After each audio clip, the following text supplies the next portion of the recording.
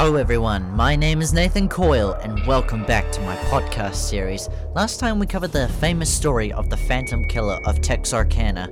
Today we'll be discussing a fictional character named Jeffrey Woods, or as many know him as, Jeff the Killer. I'll be talking about his story and how he earned the name Jeff the Killer. I'll also be reading the story that was written about him in this podcast. With that being said, let's dive deep into the mind of Jeff the Killer. Excerpt from a local newspaper. Anonymous unknown killer is still at large. After weeks of unexplained murders, the anonymous killer is still on the rise. After little evidence has been found, a young boy states that he survived one of the killer's attacks and bravely tells his story. I had a bad dream, and I woke up in the middle of the night, says the boy. I saw that for some reason the window was open, even though I remember it being closed before I went to bed. I got up and shut it once more. Afterward, I simply crawled under my covers and tried to get back to sleep. That's when I had a strange feeling like someone was watching me. I looked up and nearly jumped out of my bed. There, in the little ray of light, illuminating from between my curtains, were a pair of two eyes. These weren't regular eyes. They were dark, ominous eyes. They were bordered in black and just plain out terrified me.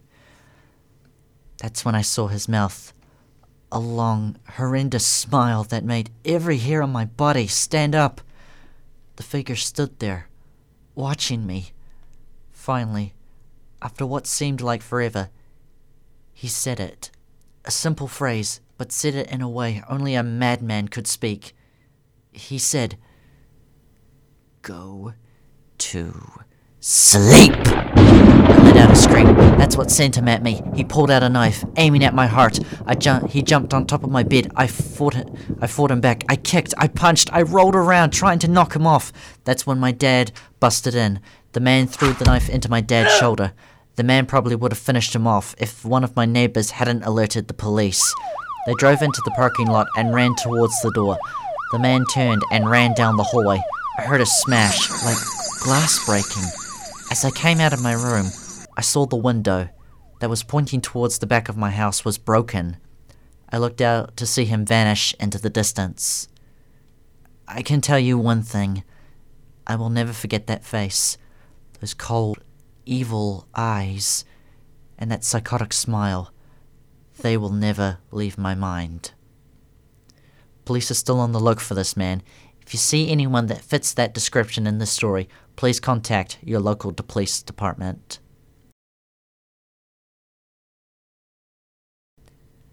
Jeff and his family had moved into a new neighborhood. His dad had gotten a promotion at work, and they thought it would be best to live in one of those fancy neighborhoods. Jeff and his brother Lou couldn't complain though. A new, better house, what was not to love? As they were getting unpacked, one of the neighbors came by. "Hello," she said. "I'm Barbara. I live across the street from you." "Well, I just wanted to introduce myself and introduce my son." She turns around and calls her son over. "Billy, these are our new neighbors." Billy said hi and ran back to play in his yard. "Well," said Jeff's mum, "I'm Margaret, and this is my husband Peter, and my two sons, Jeff and Lou." They each introduced themselves, and then Barbara invited them to her son's birthday. Jeff and his brother were about to object when their mother said that they would love to. When Jeff and his family are done packing, Jeff went up to his mum. "Mom, why did you invite us to some kid's party? If you hadn't noticed, I'm not some dumb kid." "Jeff," said his mother, "we just moved here. We should show that we want to spend time with our new neighbors. Now we're going to that party, and that's final." Jeff started to talk, but he stopped himself, knowing he couldn't do anything. Whenever his mum said something, it was final. He walked up to his room and plopped down on his bed. He sat there, looking at the ceiling, when suddenly he got a weird feeling. Not so much pain, but an odd feeling.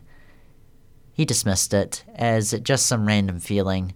He heard his mother call him down to get his stuff, and he walked down to get it. The next day, Jeff walked downstairs to get breakfast and got ready for school. As he sat there eating his breakfast, he once again got that feeling. This time it was stronger. It gave him a slight tugging pain, but he once again dismissed it. As he and Lou finished breakfast, they walked down to the bus stop. They sat there waiting for the bus. Then, all of a sudden, some kid on a skateboard jumped over them, only inches above their laps. They both jumped back in surprise. "Hey, what the hell?" Jeff said. The kid landed and turned back to them. He kicked his skateboard up and caught it with his hands. The kid seemed to be about 12, or at least 1 year younger than Jeff. He wears an astropale shirt and ripped blue jeans. "Well, well, well, it looks like we got some new meat." Suddenly, 2 other kids appeared. One was super skinny, and the other was huge. "Well, since you're new here, I'd like to introduce ourselves. Over there is Keith." Jeff and Lou looked over to the skinny kid. He had a dopey face. That would you expect a sidekick to have. "And he's Tony." They looked over at the fat kid. Talk about a tub of lard. This kid looked like he hadn't exercised since he was crawling. "And I," said the first kid, "am Randy.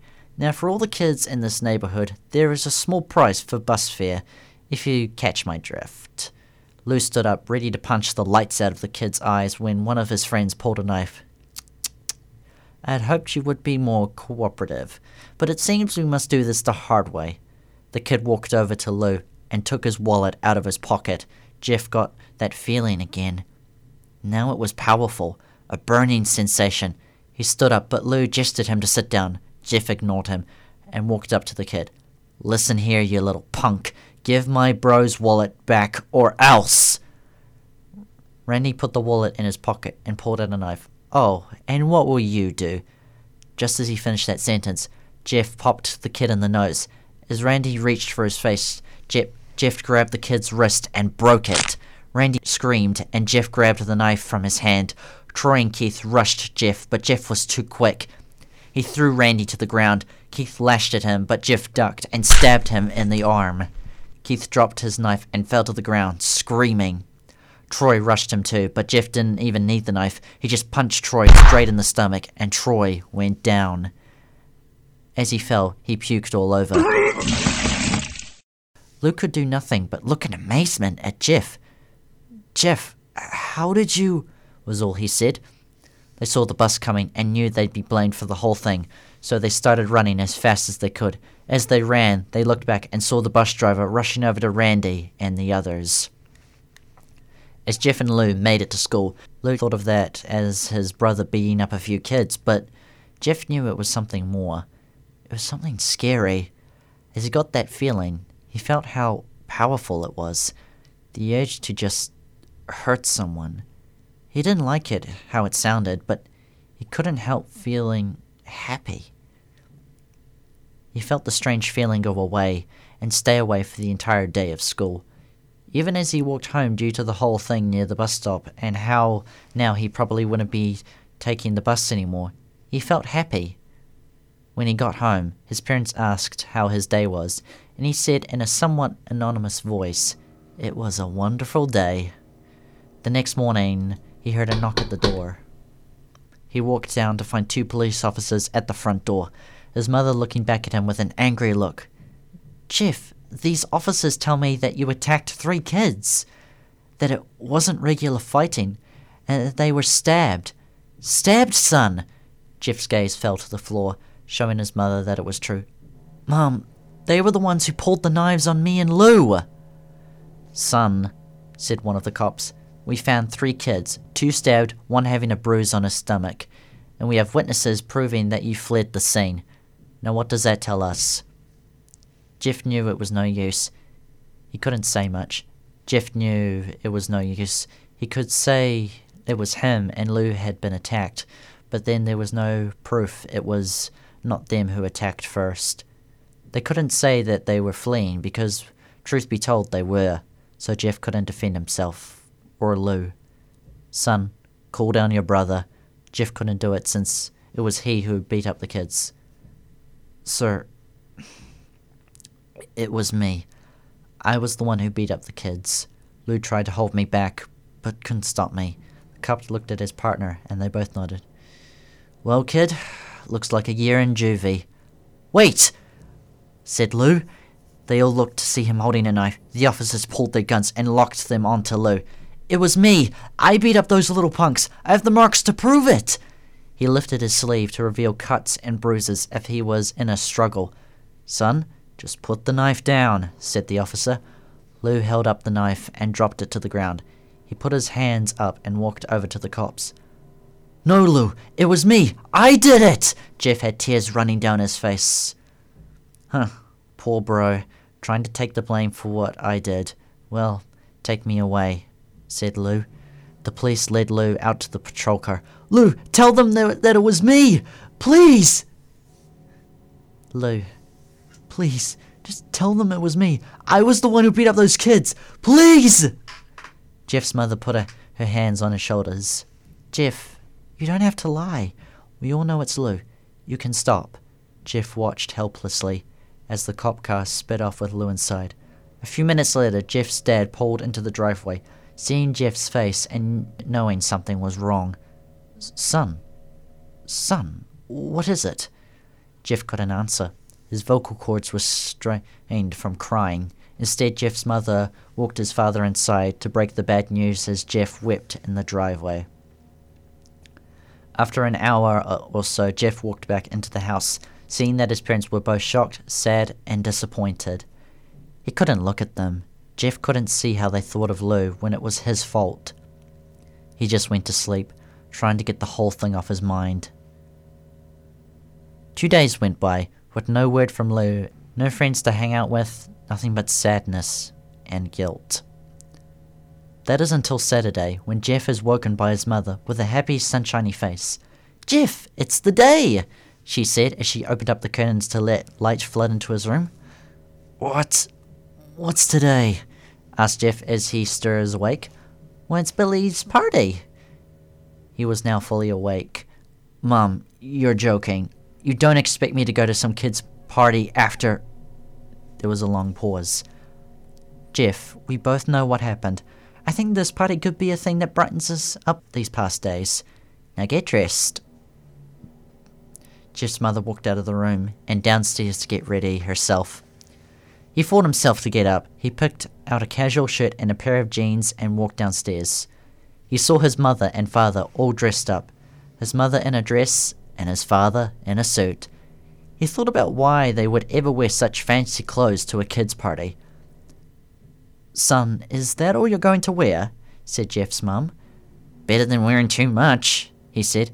His mother pushed down the feeling to yell at him and hid it with a smile. "Now, Jeff, remember, we may be overdressed, but this is how you go if you want to make an impression," said his father. Jeff grunted and went back to his room. "I don't have any fancy clothes," he yelled downstairs. "Just pick something," called his mother. He looked around in the closet for what he would call fancy. He found a pair of black dress pants he had for special occasions and an undershirt. He couldn't find a shirt to go with it, though.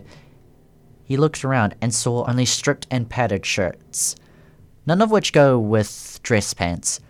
Finally, he found a white hoodie and put it on. "You're wearing that?" they both said. His mother looked at her watch.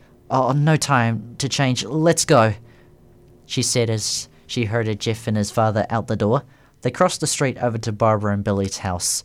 They knocked on the door, and as it appeared that Barbara, just like his parents, way overdressed. All Jeff could see were adults, but no kids. "The kids are out in the yard, Jeff. How about you go and meet some of them?" said Barbara. Jeff walked outside to the yard full of kids. They were running around in weird cowboy costumes, shooting each other with plastic guns. He might as well have been standing in Toys R Us. Suddenly, a kid came up to him and handed him a toy gun. "Hey, wanna play?" he said. No, kid. I'm way too old for this stuff." The kid looked at him with that weird puppy dog face. "Please?"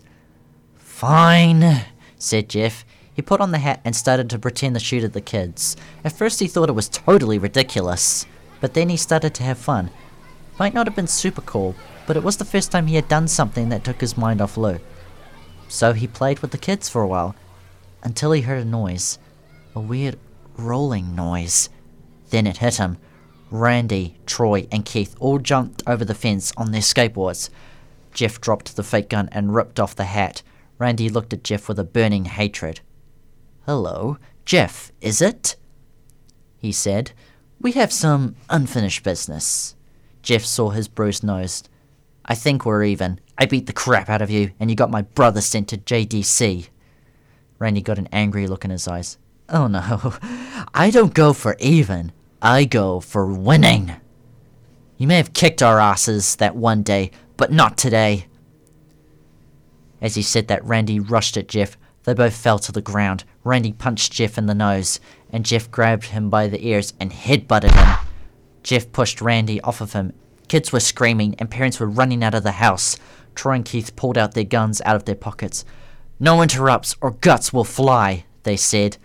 Randy pulled a knife on Jeff and stabbed him in the shoulder. Jeff screamed and fell to his knees. Randy started kicking him in the face. After 3 kicks, Jeff grabs his foot and twists it, causing Randy to fall to the ground. Jeff stood up and walked to the back door. Troy then grabbed him. "Need some help?" He picks up Jeff up by the back of the collar and throws him through the patio door. As Jeff tries to stand, he's kicked down to the ground. Randy repeatedly starts kicking Jeff until he starts to cough up blood. "Come on, Jeff, fight me!" He picks up Jeff and throws him into the kitchen. Randy sees a bottle of vodka on the counter and smashes the glass over Jeff's head. "Fight!" He throws Jeff back into the living room. "Come on, Jeff, look at me." Jeff glances up, his face riddled with blood. "I was the one who got your brother sent to JDC, and now you're just gonna sit there and let him rot in there for a whole year? You should be ashamed." Jeff starts to get up. "Oh, finally, you stand and fight." "Finally, he's up," says Randy as he runs at Jeff. That's when it happened. Something inside Jeff snaps. His sidekick is destroyed. All rational thinking is gone. All he can do is kill. Jeff grabs Randy and pile drives him into the ground. He gets on top of him and punches him straight in the heart. The punch causes Randy's heart to stop. As Randy gasps for breath, Jeff hammers him down, punch after punch. Blood gushes from Randy's body until he takes one final breath and dies. Everyone is looking at Jeff now. The parents, the crying kids, even Troy and Keith. Although they easily break from their gaze and point their guns at Jeff, Jeff sees the guns trained on him and runs for the stairs. As he runs, Troy and Keith let out fire on him, each shot missing. Jeff runs upstairs. He hears Troy and Keith follow up behind. As they let out their final rounds, Jeff ducks into the bathroom. He grabs the towel rack and rips it off the wall. Troy and Keith race in, knives ready. Troy swings his knife at Jeff, who backs away and bangs the towel rack into Troy's face. Troy goes down hard, and now all that's left is Keith. He's more agile than Tony, though, and ducks when Jeff swings the towel rack. Keith dropped the knife and grabbed Jeff by the neck. He pushed him into the wall. A bottle of bleach fell on top of them from the top shelf. It burnt both of them. They both started to scream. Jeff wiped his eyes as best he could. He pulled back the towel rack and swung it straight into Keith's head. As he laid there, bleeding to death, he let out an anonymous smile. "What's so funny?" asked Jeff. Keith pulled out a lighter and switched it on. "What's funny is that you're covered in bleach and alcohol." Jeff's eyes widened as Keith threw the lighter at him. As soon as the flames made contact with him, the fire ignited the alcohol in the vodka. While the alcohol burned him, the bleach bleached his skin. Jeff let out a terrible screech as he caught on fire. He tried to roll out the fire, but it was no use. The alcohol had made him a walking inferno. He ran down the hall and fell down the stairs. Everybody started screaming as they saw Jeff, now a man on fire, drop to the ground, nearly dead. The last thing Jeff saw was his mother and other parents trying to extinguish the flames. That's when he passed out. When Jeff woke, he had a cast wrapped around his face. He couldn't see anything, but he felt a cast on his shoulder and stitches all over his body. He tried to stand up, but he realized that there was some tube in his arm, and when he tried to get up, it fell out. and a nurse rushed in. I don't think you can get out of bed just yet, she said as she inserted the tube. Jeff sat there, with no vision, no idea of what his surroundings were. Finally, after hours, he heard his mother. "Honey, are you okay?" she asked. Jeff couldn't answer, though. His face was covered, and he was unable to speak. "Oh, honey, I have great news. After all the witnesses told the police that Randy confessed to trying to attack you, they decided to let Lou go." This made Jeff almost bolt up, stopping halfway, remembering the tube coming out of his arm. "He'll be out by tomorrow, and then you two will be able to be together again." Jeff's mother hugs Jeff and says her goodbyes. The next couple of weeks were those where his family visited Jeff. Then came the day the bandages were to be removed. His family members were all there to see it, what he looks like. As the doctors unwrapped the bandages from Jeff's face, everyone was on the edge of their seats. They waited until the last bandage holding the cover of his face was almost removed. "Let's hope for the best," said the doctor. He quickly pulls back the cloth, letting the rest fall from Jeff's face. Jeff's mother screams at the sight of his face. Lou and Jeff's dad stare awestruck at his face. What? What happened to my face?" Jeff said. He rushed out of the bed and ran to the bathroom. He looked in the mirror and saw the cause of the distress. His face. It's horrible. His lips were burnt to a deep shade of red. His face turned into a pure white, and his hair singed from brown to black. He slowly put his hand to his face. It had sort of a leathery feel to it. He looked back at his family, then back at the mirror. "Jeff," said Lou, "it's not that bad." "Not bad? It's perfect!" His family were equally surprised. Jeff started laughing uncontrollably. His parents noticed that his left eye and hand were twitching. Jeff, are you okay?" "Okay? I've never felt more happy!"